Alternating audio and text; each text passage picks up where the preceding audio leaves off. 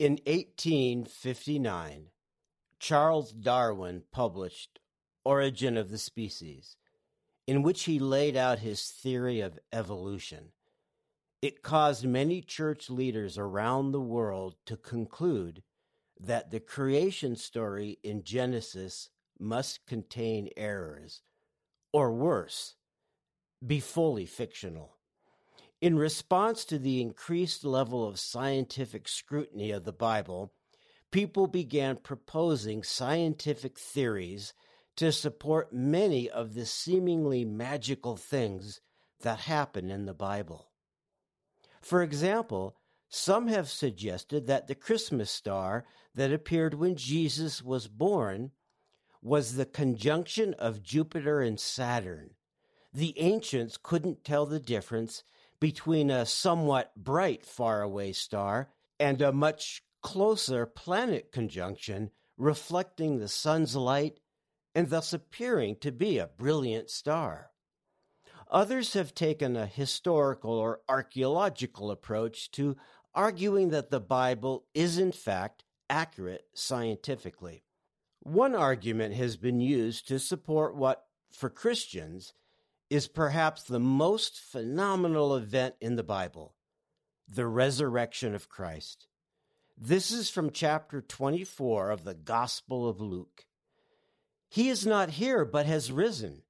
Remember how he told you while he was still in Galilee that the Son of Man must be delivered into the hands of sinful men and be crucified, and on the third day rise.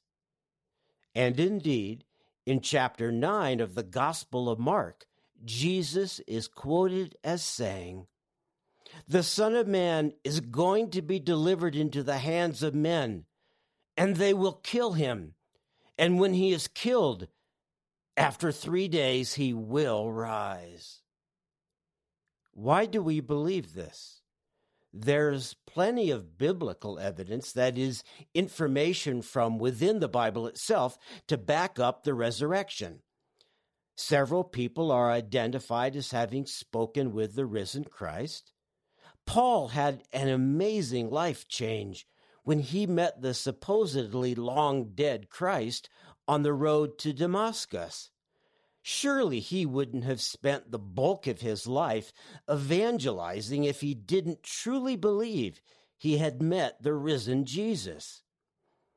But what about historical or archeological evidence outside of the Bible? Miraculous events such as this are hard to prove scientifically. One viable argument would be that Jesus never died, that his heart and respiration stopped, but then started. This happens in our world. But that would negate, not prove, the resurrection. So an historical archaeological approach might be very important if it were compelling. What do we know that is from outside the Bible? There's something that's called the Nazareth Inscription. It is in Greek, etched deeply into a white marble tablet that's about 2 feet by 15 inches. It is not known exactly when it was discovered, but its modern history begins in a collection owned by Wilhelm Frohner in 1878. He noted in his records that it was, quote, sent from Nazareth, exactly where Jesus lived. The Greek is biblical, not modern, and it has been very reliably dated to the 1st century A.D.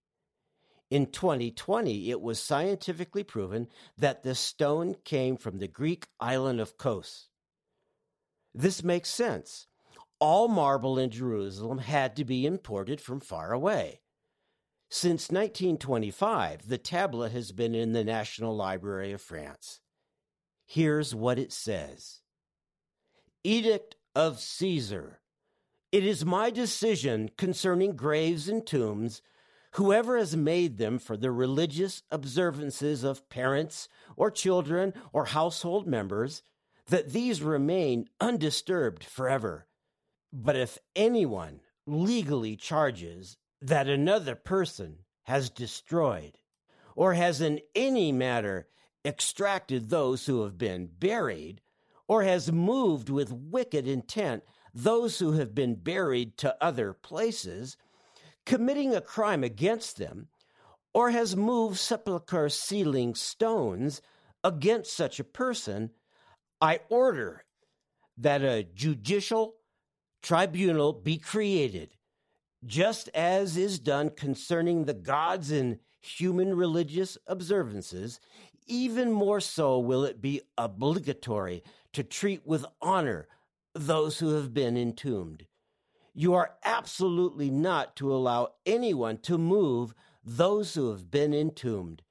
But if someone does, I wish that violator to suffer capital punishment under the title of tomb breaker. A number of things about this inscription suggest that it does indeed refer to the burial of Jewish people in Israel at the time of Jesus, including the vocabulary in the edict, as well as the fact that this seems to describe the precise manner in which Jews were entombed at the time. So an argument can be made that for some reason, the emperor of the Roman Empire concluded that there was a problem. Someone has made a body sealed in a tomb, apparently with a rolling stone in front of it, seem to disappear. And it must have created quite a ruckus. Otherwise, why would Caesar create an edict? It's believed that Claudius, the man who was Caesar just after the life of Jesus, wrote this edict. In fact, if you get caught doing this according to the edict, you're going to be executed. This is serious punishment for stealing a Jewish body, especially considering that up until this edict, such a crime was apparently only a civil matter, not a criminal one. People have suggested that this edict was a direct response to Jesus' resurrection, that Caesar was trying to convince the world that Jesus was not resurrected, that his body was stolen. The theory is that he was trying to nip this new exploding religion in the bud before it threatened his empire. This is an intriguing argument. I could list dozens of other scientific, historical, archeological, and literary arguments that are rooted in information from outside the Bible and have been used to prove that the Bible is true. Specifically, that Jesus truly lived, truly said what he is quoted as saying in the Bible, truly performed miracles, and truly rose from the dead. But trying somehow to prove the story of Jesus is a no-win situation. There will never be the kind of proof that would satisfy those who are biased against the notion of faith, who believe that believers are fools. They simply do not want to believe. I think that it's better, for the sake of defending the faith and for supporting our own personal faith, to refuse to get caught up in any arguments about evolution or resurrection. Here's a beautiful passage from a letter that we are confident was written by Paul, the great evangelist. It's from a letter that we call 2 Corinthians, and it is from chapter 5. The shortest verse in the Bible is 2 words, quote, Jesus wept, from chapter 11 of the Gospel of John. This one is a bit longer, 8 words. For we walk by faith, not by sight. If you want to memorize any Bible passage, I suggest this one. For we walk by faith, not by sight. In this chapter, Paul is working hard to sell Jesus. He does this by writing about his own faith.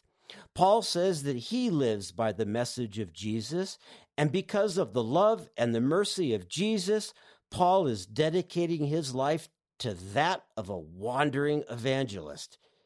Only because his ministry is from God does he not lose heart and stop. Those who reject faith are running from God, from the truth. But those who have faith are empowered by the Holy Spirit. He tells the followers of Christ in Corinth that they should have confidence. Believers live through faith in the risen Christ. Indeed, we walk by faith, not by sight. Early in the longest surviving letter of Paul's, Romans, he writes, "For I am not ashamed of the gospel, for it is the power of God for salvation to everyone who believes, to the Jew first, and also to the Greek. For in it the righteousness of God is revealed from faith for faith, as it is written, the righteous shall live by faith."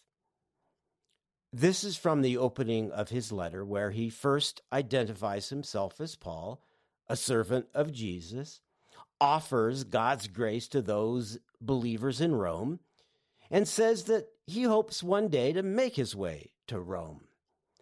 Remember that this is the one letter Paul wrote to a church that he had not founded and had not yet visited.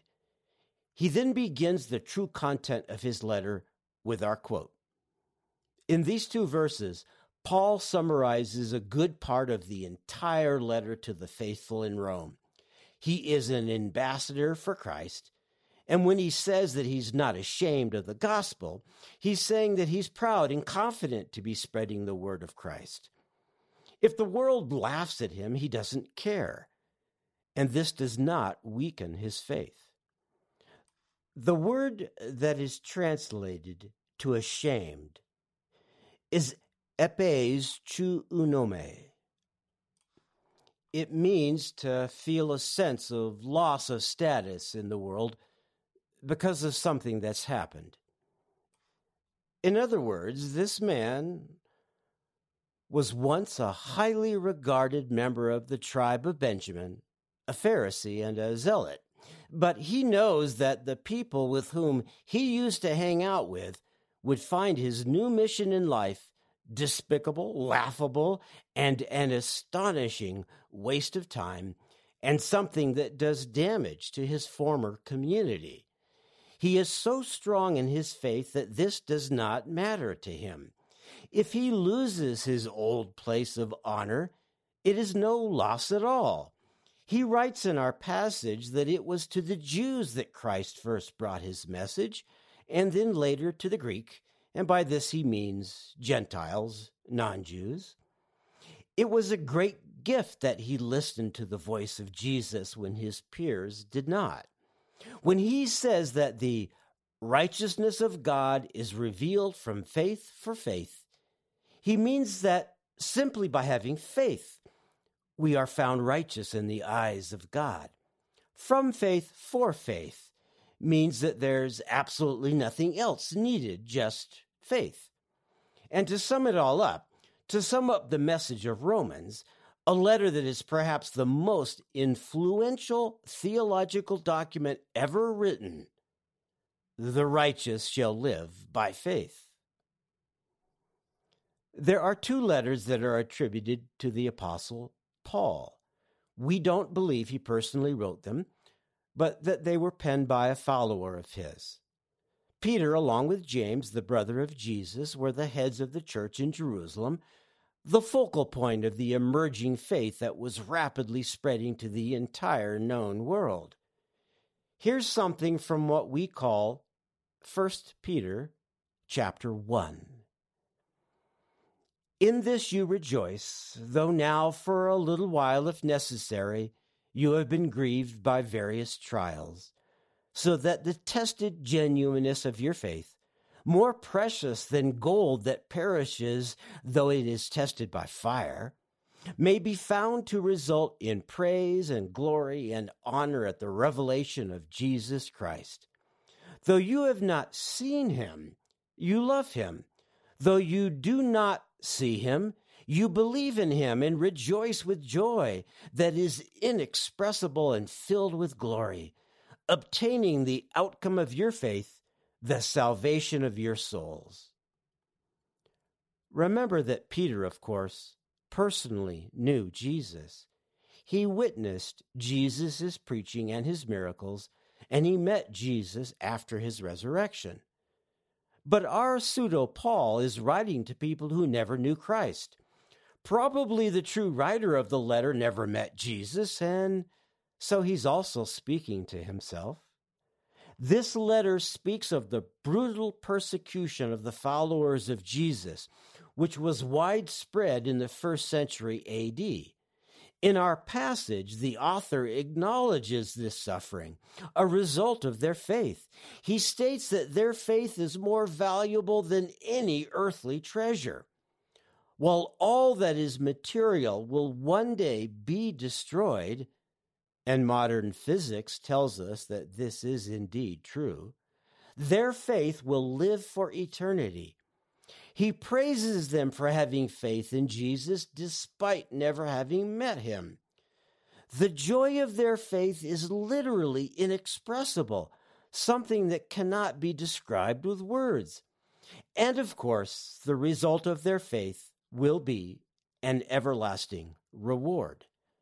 The point here is that even when we suffer for our faith, when society disapproves to the point of making life difficult for us, if we believe in someone we've not met in the flesh, if we can have true faith, we have obtained something that is immeasurably valuable.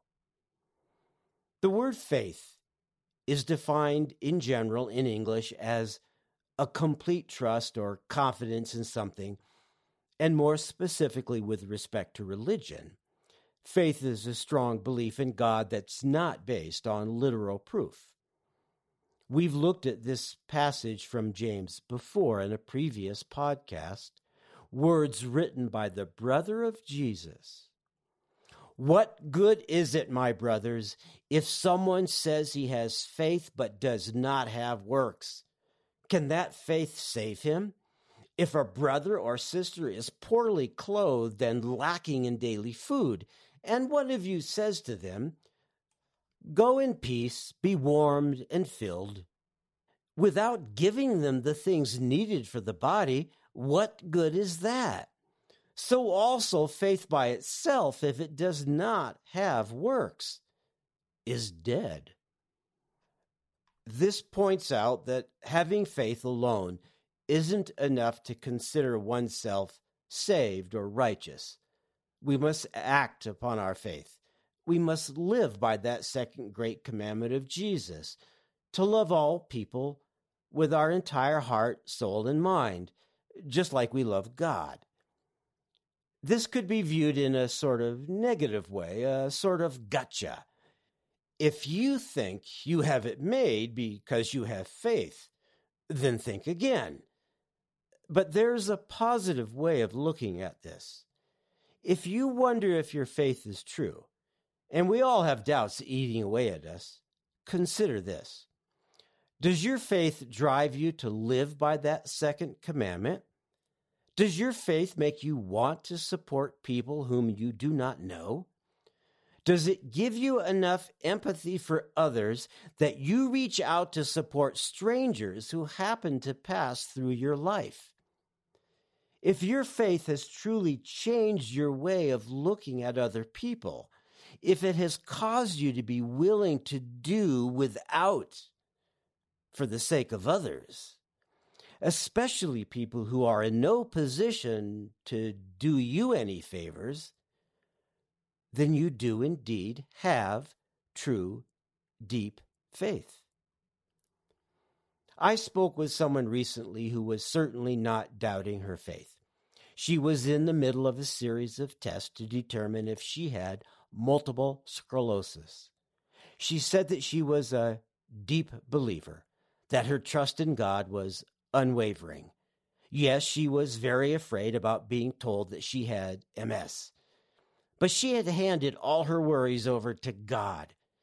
She was prepared to accept whatever God had decided she was going to have to accept. But she said, While she was certainly afraid of watching her body lose its balance and its movement, then perhaps lose her ability to even breathe, she was not afraid of the end result, being with God for eternity a little earlier than she had planned. Then I asked her what she did for a living. She said she was a lawyer, that if she was diagnosed with MS, she was going to resign so that she could use whatever healthy time she had left to work full-time for a nonprofit that she currently only worked for a few days a month. That is the definition of faith. And remember what faith is: knowing without worldly proof. That's why they call it faith, because we know